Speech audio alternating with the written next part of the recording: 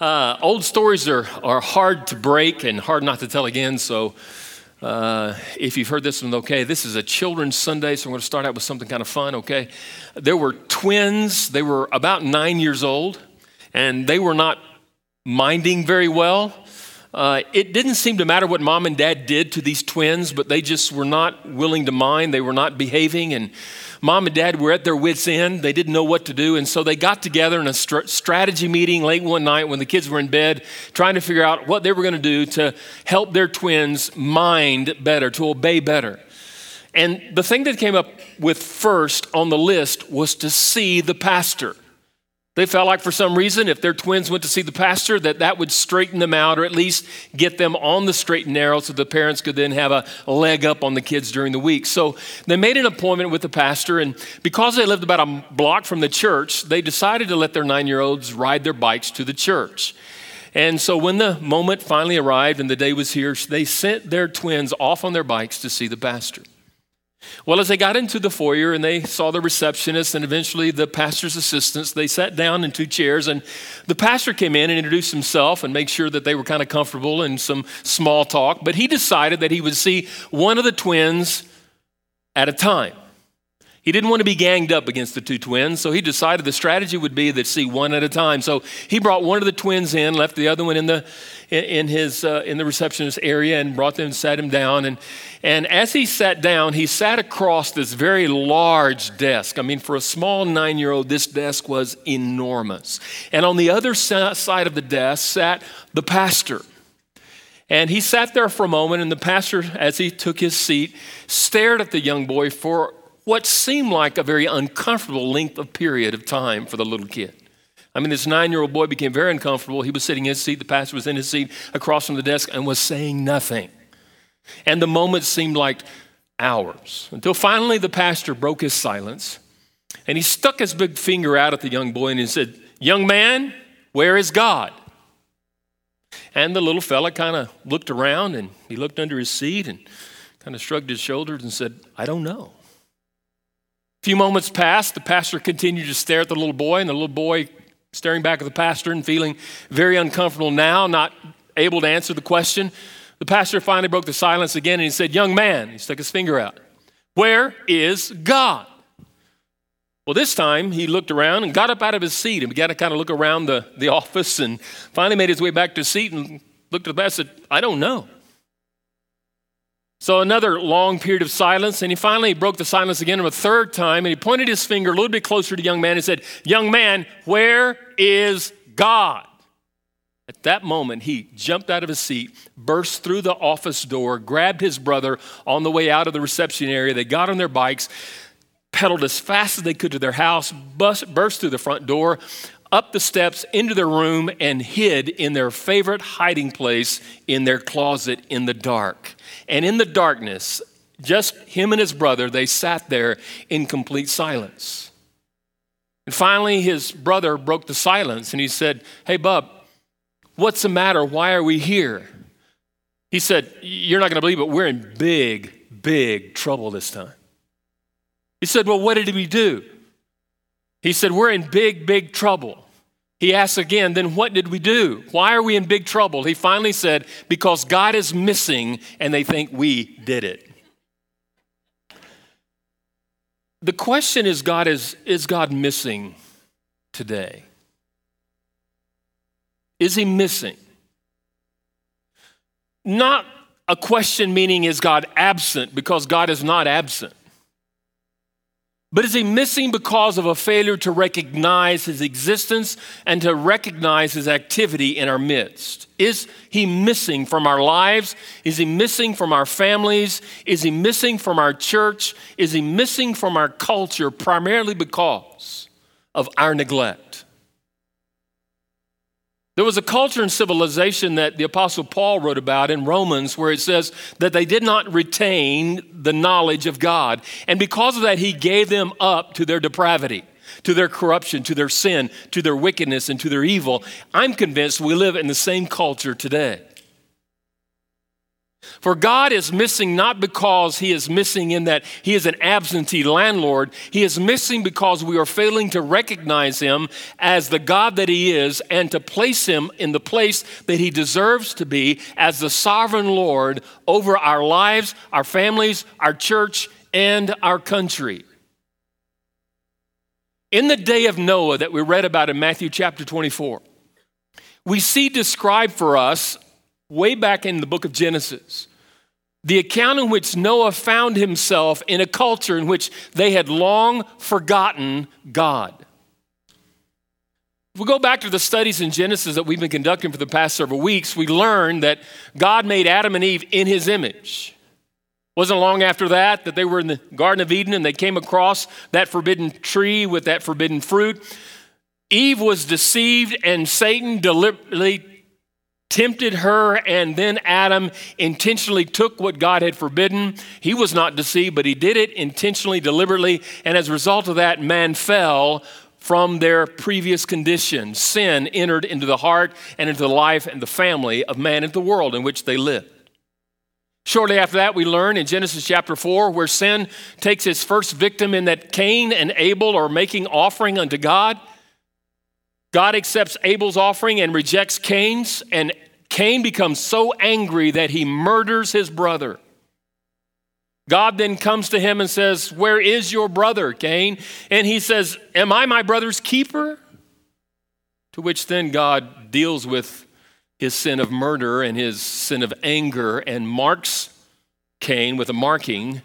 And the Bible describes that Cain then left the family and took a wife. But it's interesting in that passage where you see where Cain left, it says about Cain that when he left, he went away from the presence of the Lord. That's huge. He went away from the presence of the Lord. That means that Cain displaced, I believe, his anger from his brother that he murdered to now God, and his anger for God caused him, as he was sent away, he left the presence of God. He no longer retained God in his knowledge. He no longer worshiped Jehovah Yahweh. He no longer offered sacrifices, and he no longer sought to give God worship through offerings of thanksgiving and praise and offerings for redemption of sin. He just stopped. He walked away from God, and he became man apart from God. We see recorded for us just right after that, the lineage of Cain. Also in the lineage of Cain, following that, you see that God then replaces Abel that was murdered by Cain with another child to Adam and Eve. Anybody know the name of that child? Seth. Seth is born. And you see that Seth has a son, and his son's name is Enosh, and it says right after that it was at that time the people then chose the name of the Lord and followed him. In other words, they retained the word of the Lord and the worship of the Lord and the name of the Lord, and they followed Jehovah. Now here's what you've got. You've got in this text now, in the society, in the civilization of the world, you have two very distinct, very different cultures. Cain's, who withdrew from the presence of the Lord and didn't really want anything else to do with the Lord after that. And you have Seth and his son and his descendants who retain their knowledge of the Lord and who call upon the name of the Lord. They continue to call upon the name of the Lord. You see, Seth was a descendant of Adam, and the tracing of that lineage is Enoch and Melchizedek, and it goes all the way down now to Noah. So Noah is a direct descendant of Seth. And so you have these two cultures that are multiplying and replenishing the earth, and these two cultures, these two very distinct civilizations are beginning to increase in number. And in the course of the increasing in number, they begin to draw closer and closer to each other. They begin to move closer and closer to each other till eventually the two cultures and the two civilizations begin to merge. For the Bible says in Romans chapter 6, verses 1 through 5, that the sons of God, and I'm convinced that's the sons of Seth, the descendants of Seth, saw the descendants of Cain and went, wow. They were attracted to them. For some reason, these daughters of Cain were attractive to these men who were sons of God, who were godly, who worshiped the Lord, and they intermarried. And in the course of that intermarriage, like their descendant Adam, when they married, they did not speak up about their faith. The men were silent. Remember back in the fall of Adam and Eve? Adam was present when Eve was tempted, and he was silent during the whole temptation.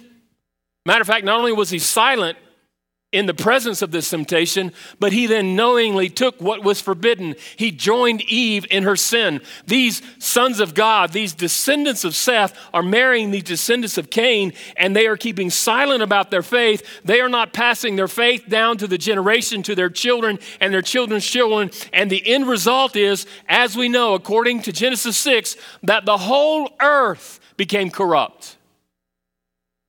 The sons of God and the sons of man becoming one, and the whole earth became corrupt. I ask you, does that sound like today? The merging of the two cultures and the end result of the compromise and the silence and the neglect and the marriage and the political correctness and all the kindness and the grace and all those things that we're told we're to be, we just kind of just merge the two cultures and the two civilizations to the point where now the whole culture has become corrupt. And I'm convinced that we are on the verge of the judgment of God. Now, many of you have been in church a long time like I have. And you have heard that the Lord's coming because of the corruptness of man. Haven't you? Anybody ever heard that before in the church? Come on. Can I get a witness? Anybody else heard that? Judgment's coming. And it's usually been about World War II or some other things that have happened. Now, I think the difference than today than then, here's the difference. What's the difference? I think the difference is then it was local. The corruption was local. It was a corruption about over here and over there and some here, but it was mostly over here and over there. And we saw pockets of satanic influence and human corruption and wickedness and evil. And because it was so great, then we came to the conclusion that the end must be near. And we heard a lot of messages on Jesus is coming soon. You better get ready. We don't hear that anymore, do we? We don't hear that anymore. But the reason why it's different today than then, when we heard it earlier, is that the wickedness and the corruption is not local, it's global.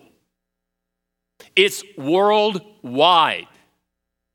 We are seeing an epidemic of corruption that is not localized anymore. It is a global corruption, a global wickedness. It is all over the planet. It is in every culture, every civilization known to us today. And it's only going to get worse. And the depravity of man is merging with the godliness of man, those of us who are, and eventually we will completely dissipate. We will dissolve into one culture of ungodliness to the point where we then will be subject to the judgment of God. And I'm convinced it's coming soon. We live in perilous times. We live in troubling times. It's hard to be godly in our culture. It's hard to raise your children to know Jesus, to love Jesus, and to follow Jesus in this corrupt culture that we are in. It's going to become harder. I'm thankful I've already raised my children, but I've got children who are raising their children. I've got grandchildren that are being raised in this culture. And that scares me. And so as a result of that, how do we lead our families through these troubled times? Let's take a look at the example of Noah, because Noah led his family during troubled times. I want to go through 7 quick points very quickly. We're going to do what we call a flyover. They call Kansas the flyover state, right? You're flying over Kansas to get somewhere else. They need to stop here and find out what we got here, and I'm convinced they'll stay here. But anyway, we're going to do a flyover of Genesis 6, 7, 8, and 9. We're going to sort of cherry pick some points that I want to see in the life of Noah. So to lead my family like Noah, I must first of all secure God's provision. I need to secure God's provision. Genesis 6, 8. It's described 1 through 7, the corruption, the wickedness, and the vile lifestyle that is there, and the depravity of man's heart has become so wicked that God is going to destroy the earth by a flood.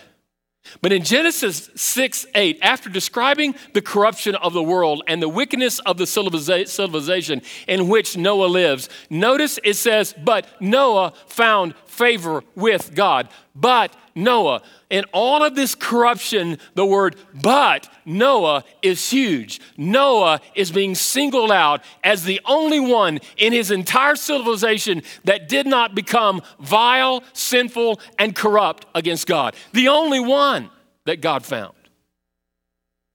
The only one. In a whole civilization, there was one man and there was one family, and his name is Noah. And Noah found favor with God. The word find or found does not mean that he earned it. It means that he found favor with God. God gave favor to Noah. God gave him grace. The word favor means also grace. God he extended to Noah the grace that he needed. Why did he give Noah, above all the other families in this civilization, the grace that was needed to survive the flood? We're going to go back. I don't have time to do this. Remember, we're going to do a flyover. We're going to see this in the very end of our study. But if you go back to Genesis chapter 9, at the end of the flood, we learn that as soon as Noah stepped out of the ark and onto the dry land, the first thing that he offers God is a sacrifice.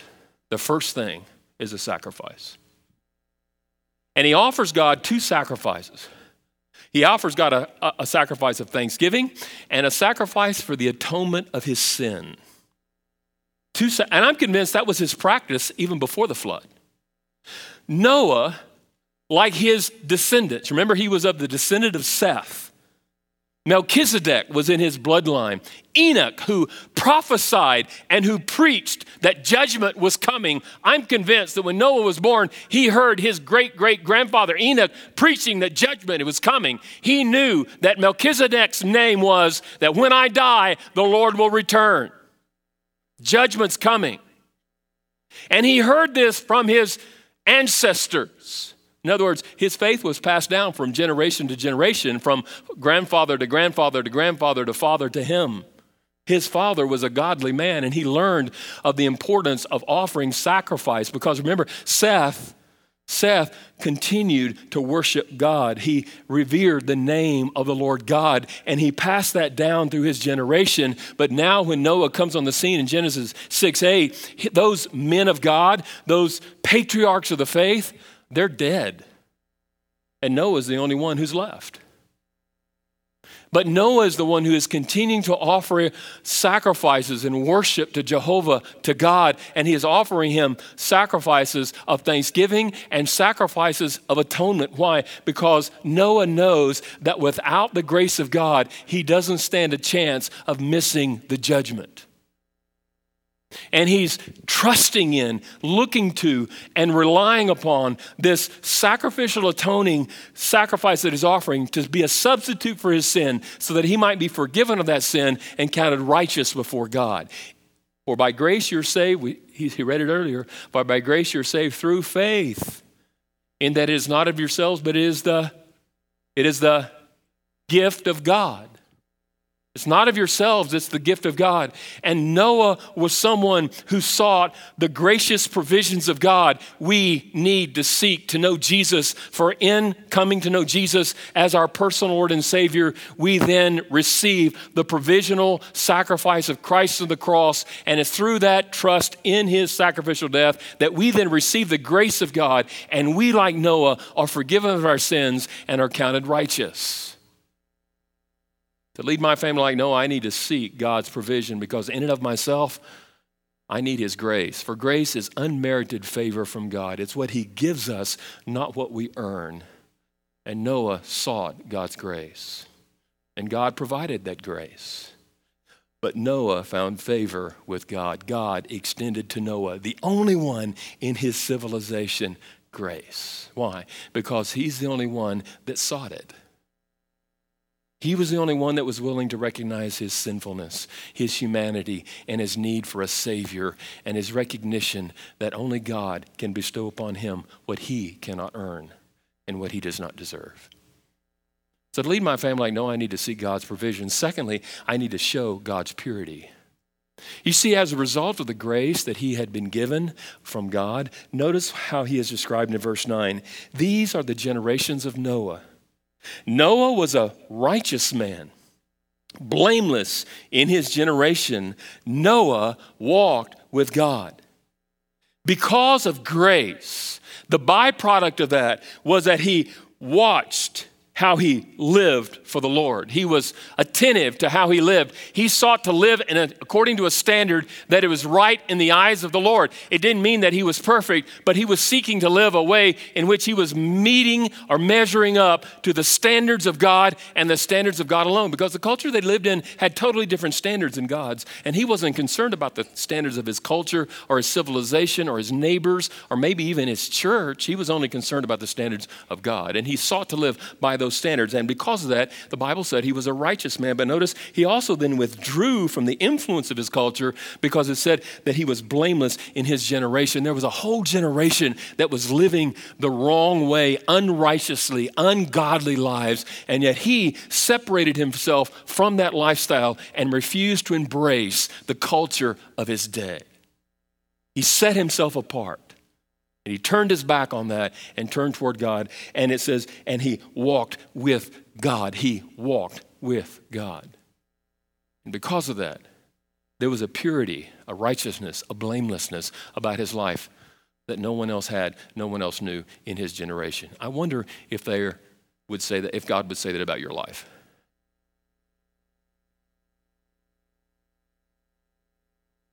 Notice not only did he secure God's provision, and we need to show God's purity, but we must also serve God's plan. God had a plan. The plan is recorded in chapter 6, verse 13. And God then said to Noah, I have determined to make an end of all flesh, for the earth is filled with violence through them. Behold, I will destroy them. I will destroy them with the earth. Make yourself an ark of gopher wood. Make room in the ark and cover it inside and out with pitch. God reveals his plan. He said, I'm determined now, because of the wickedness and the violence and the depravity of man's heart, it is so deep that I'm going to wipe the face of the earth clean from the defilement of the sin of man. The only hope that I have to restore the world back to the way I had created is to wipe the slate clean, to rid myself of all this depravity and all of this carnality and all of this unrepentant sin that's going on. And I have developed a plan. I'm going to bring a flood. But in this flood, as I am wiping the slate clean and getting rid of all of the living beings, man and beast alike, animal alike, I'm going to deliver your family, Noah, from this judgment. I'm going to deliver you from this judgment. That's the revealed plan of God. And what was his response? Noah did, verse 22, all that God had commanded. Noah did some of what God commanded. Is that what he did? He did as much as he could of what God commanded. Noah put his best effort in doing what God had commanded. What does it say? That Noah did all. What is all? A-L-L means everything. God gave him a set of blueprints for this vessel that, I don't know about you, but it defies the law of gravity. There's no way in the world that this vessel could ever float all by itself. And on top of that, Noah had never known, had never seen, had never experienced rain falling from the sky. which made the preaching that he did in the course of construction of this vessel even more ridiculous to those who heard him preach as they were coming out and seeing this man, this weird individual out in the middle of nowhere building this ark, saying that the water's going to fall from the sky and the flood is coming. This guy is crazy. And yet he did all that God had commanded him to do. He did it all. He served the plan that God had. And yet God has a plan today to save mankind. And it's up to us to do all that he has commanded us to do in order to not only save us and our families, but save those who would receive the plan and reject the world through faith in Christ. To lead my family like Noah, I must serve God's purpose, but fourthly, I must solicit God's power. You see, there's something here that Noah realized and recognized that there was no way possible he could do this independently and apart from God. There was something that he would have to look for or long for or yield to in order for this whole thing to happen. There was no way in the world that this vessel that he was building was ever going to float independently and apart from the power of God. Is anybody, a structural engineer here, ever taken a look at the dimensions of the ark? Not only how it was built, but more than likely the weight of this vessel. And the likelihood really of it floating independently and apart from God is virtually non-existent. It was not a ship that we think about. We think of maybe, okay, this was kind of like a USS warship, that after you build it, you throw it out there and it floats. This was made of gopher wood. Anybody know what gopher wood is? And God had a design, God had a strategy, God had a way in which it was to be built. And Noah, I'm not quite sure, not only did he not understand that water was coming from the sky, but water was going to then cause this boat to rise and float on top of the water. And he must have, while he was building it, wondered, do you think he probably thought as he's building this with every, piece of wood that he cuts and every one that he nails up and all of the stuff, you think he ever thought, is this thing ever going to float? Do you think he wondered that? Do you think there was a little bit of thought in the back of his head? Ain't no way. This thing, and then when God said 2 by 2 of all the creatures of the earth are to be loaded onto that, imagine the weight on top of that. And notice what the Bible says in chapter 7, verse 1. Then the Lord said to Noah, go into the ark, you and all your household. The ark is finished. For I have seen that you are righteous before me in this generation. This is the moment of truth. This is the moment of trust. It is a time now for Noah and his family to take a step of faith and get into this structure they have built. A step of faith. Trusting that as they enter into this ark, it's going to float. Now keep in mind, when they went into the ark and God closed the door, for 7 days, nothing happened. For 7 days, nothing happened. Now, if it had been a Baptist church and the preacher had said, the floods are coming, enter to the ark, and we all got into the ark, and God closed the door, and for 7 days, nothing happened, I guarantee you there would be anarchy within 24 hours. Right? 7 days, nothing happens. And they're waiting for 7 days for the rain to fall. They've never seen rain. And then all of a sudden on the 8th day, the rain begins to fall. And the Bible says for 40 days it fell. That was a step of faith for Noah and his family. His family trusted his leadership. Together they got into the ark. All of the animals came. God closed the door. They waited for 7 days. On the 8th day, the rains came. For 40 days, the rains fell. And the waters began to rise. That's the moment of truth. That's the moment of trust. But notice the moment of triumph. Verse 17, the flood continued for 40 days on the earth, and the waters increased. Notice, don't miss this, and bore up the ark, and it rose high above the earth. The ark floated. What a miracle. And I ask you, why did it rise with the water? Was it the architectural genius of God in the design of the structure? I don't believe so. I think it was the hand of God that was keeping it afloat above the storm.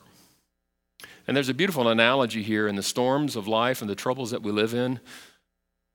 Whose power do we solicit in order to stay above the fray and the trouble and the sin and the hardships and the trials that come our way? Who does that?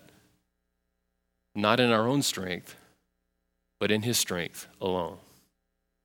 As we take the step of faith and trust in God, he will elevate us by his power and by his strength to keep us above the fray. Number 5, we need to see God's purpose.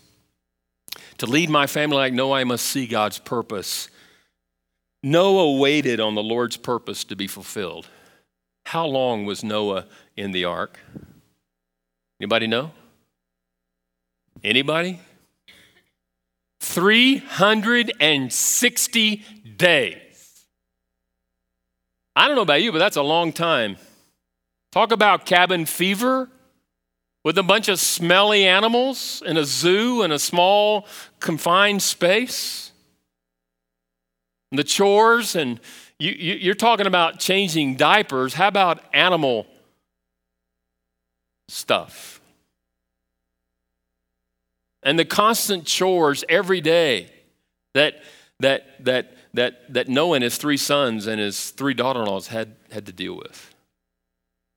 And the tight quarters they lived in for 360 days.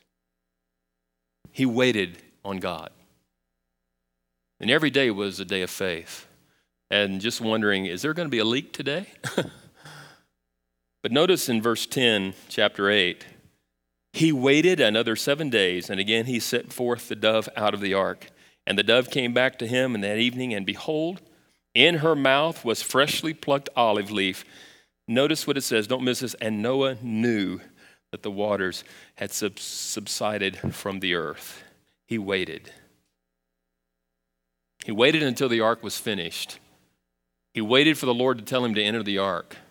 He waited for the Lord to bring all of the animals into the ark. He waited for the Lord to shut the door of the ark. He waited for the Lord to bring rain until the 8th day it didn't come. He waited for 40 days for the ark to rise to the level of the water. He waited for this incredible amount of period of time until finally the ark rested on Mount Ararat, some 16,200 and some change feet up into the air. That's how high the water got. 16,200 and something feet above sea level. And finally, when the water subsided, he rested on Mount Ararat, the highest peak in the region. And the boat came to land on there. And he waited for another 40 days before he sent out a raven and a dove. I'm not sure why he chose a raven. I don't care for ravens much. Anybody else kind of have that feeling? They're an incredibly smart bird, though. The smartest bird you'll ever find is a raven. And then secondly, the raven never came back, by the way. And he sent a dove, and finally it came back. But he sent it a second time, and it didn't come back. And the reason for that is because it found a place to land. And he knew that the waters had subsided. He waited on God to fulfill his purpose of cleansing the earth. God's activity never stops. And there are times in which you and I must wait on God to fulfill his purpose. But the purposes of God can never be stopped. You cannot thwart the activity of God. You cannot alter the activity of God. And God is in the process of constantly working. No matter how much evil thrives, no matter how much Satan dominates, no matter how much territory he occupies, no matter what it seems that he is able to do to advance his causes, God is still on his throne. And those of us who are faithful, like Noah, must learn to wait, because in the end, God's purposes will be not only revealed, but they will be fulfilled. They will be fulfilled. And it may seem like God's not actively working. And we may wait for a long period of time, but as we wait and we trust on the Lord, we will eventually come to see that God is ultimately going to fulfill the purposes for which he has in mind, and we will then become recipients of that activity and of that purpose. Lead my family like Noah, I must not only see God's purpose, but 6, I must send God praise. What was the first thing when God finally said, hey, Noah, you can leave the ark, that he did? The Bible says in verse 20 of chapter 8, then Noah built an ark to the Lord and took some of every clean animal and some of every clean bird and offered it burnt offerings to the Lord. 2 offerings, a thanksgiving offering and a sin offering. The Bible says earlier that God remembered Noah, but Noah also remembered God. He never forgot God. He always kept God in his remembrance. And the first thing he did when God opened the door and he and his family stepped off onto dry land, they offered God thanksgiving and they offered him a sin offering. They knew they needed the atonement of God to work once again in their life. Noah knew that he wanted to start off a new world, a new order, a new way of life by first acknowledging God before anything else took place. And he wanted God to be first in not only his life, but the life of his family. And he gave God praise. But lastly, not only to lead my life like Noah, I must send God praise. I must share God's promise. I must share God's promise. It's interesting here that when God decides to bless Noah for his faithfulness, he not only blesses Noah, but he blesses us as well. For Noah's blessing and God's promise to Noah is to us as well. Notice in 9 verse 1, and God blessed Noah and his sons and said to them, be fruitful and multiply and fill the earth. Here it says that God blessed Noah and his sons. Hey dads, you want God's blessing on your children? Follow Noah's example. And when God blesses you, he will bless your descendants. But notice in verse 12, and God then said, this is the sign of the covenant that I make between me and you and every living creature that is with you. But notice it says, for all future generations. Who's that? Us. I have set my bow in the cloud, and it shall be a sign of the covenant between me and the earth. There's a mission here, God says. Be fruitful and multiply, Noah. It's just you and your 3 sons and daughter-in-laws now. You have been given that responsibility to multiply and replenish the earth. Who did God first give that to? In Genesis, when he made Adam and Eve. Okay, Adam and Eve. Multiply. And God is giving him the same mission. Have plenty of offspring. But notice the message. It's a message of hope.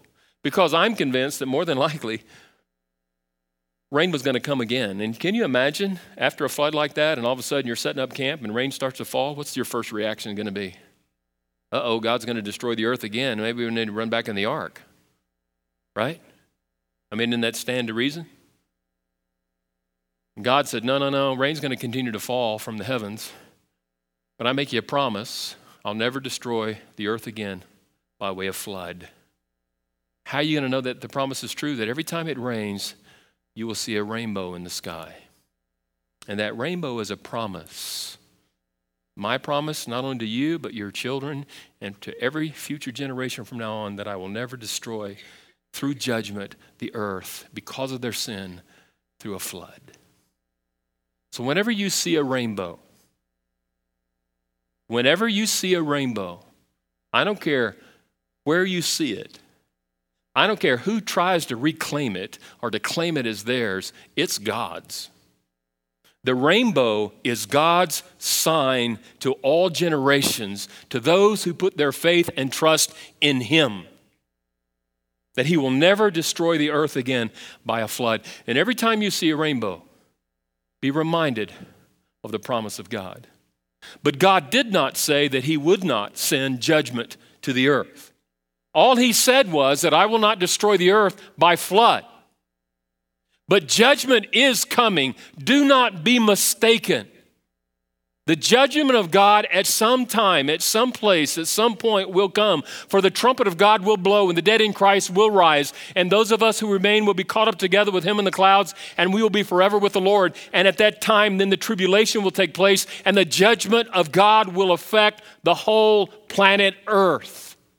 And those who are unrighteous, those who are ungodly, those who are unbelievers will then suffer the wrath of the judgment of God. It is coming, and I'm convinced it is closer than it has ever been before. He said, as he read earlier in the passage in Matthew 24, but concerning that day and the hour no man knows, not even the angels of heaven, nor the Son, but the Father only. For as we, in the days of Noah, as we were in the days of Noah, so will be the coming of the Son of Man. For as in those days before the flood, they will be eating and drinking, marrying and giving in marriage until the day when Noah entered the ark, and they were unaware until the flood came and swept them all away. So will be the coming of the Son of Man.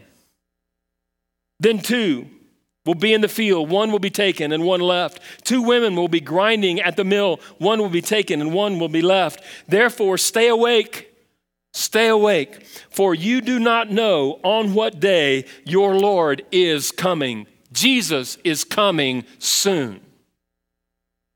Stay awake, be attentive, be watchful, for the day will come.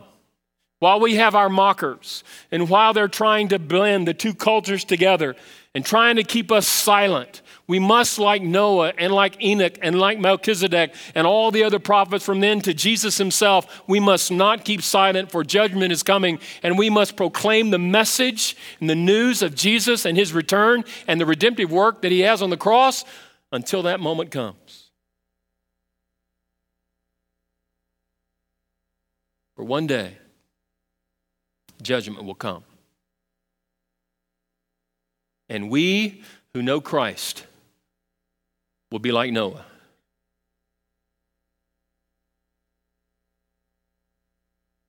He's going to save us. There may not be many of us left on this earth when it comes.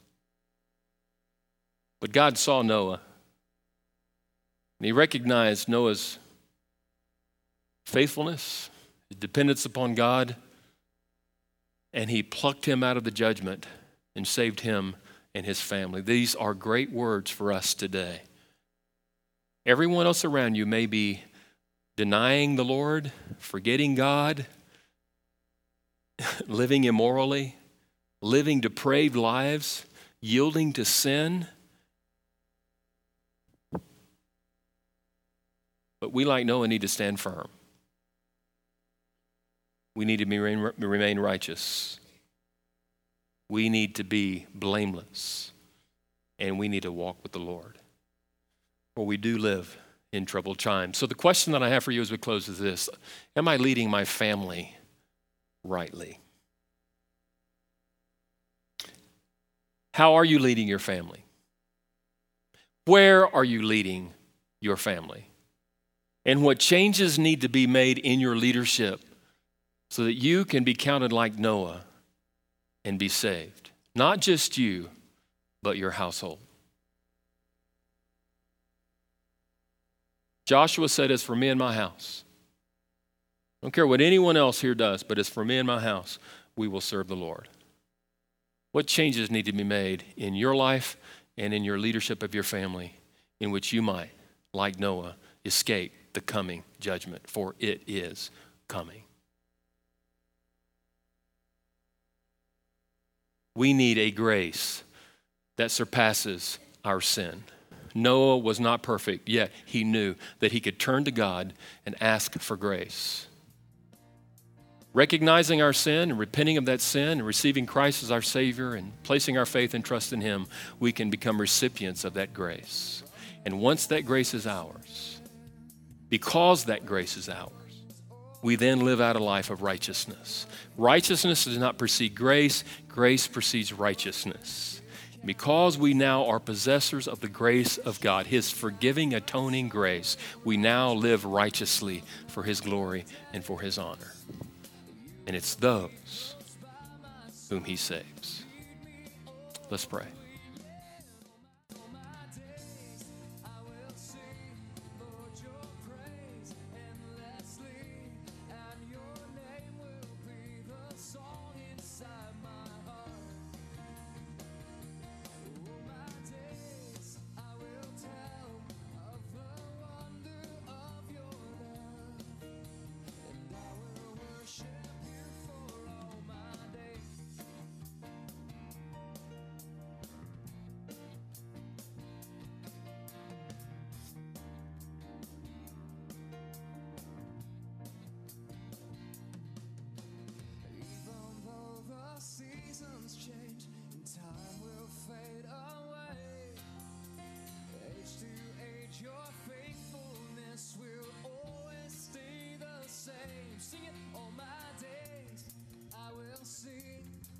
Your praise endlessly, and your name will be the song.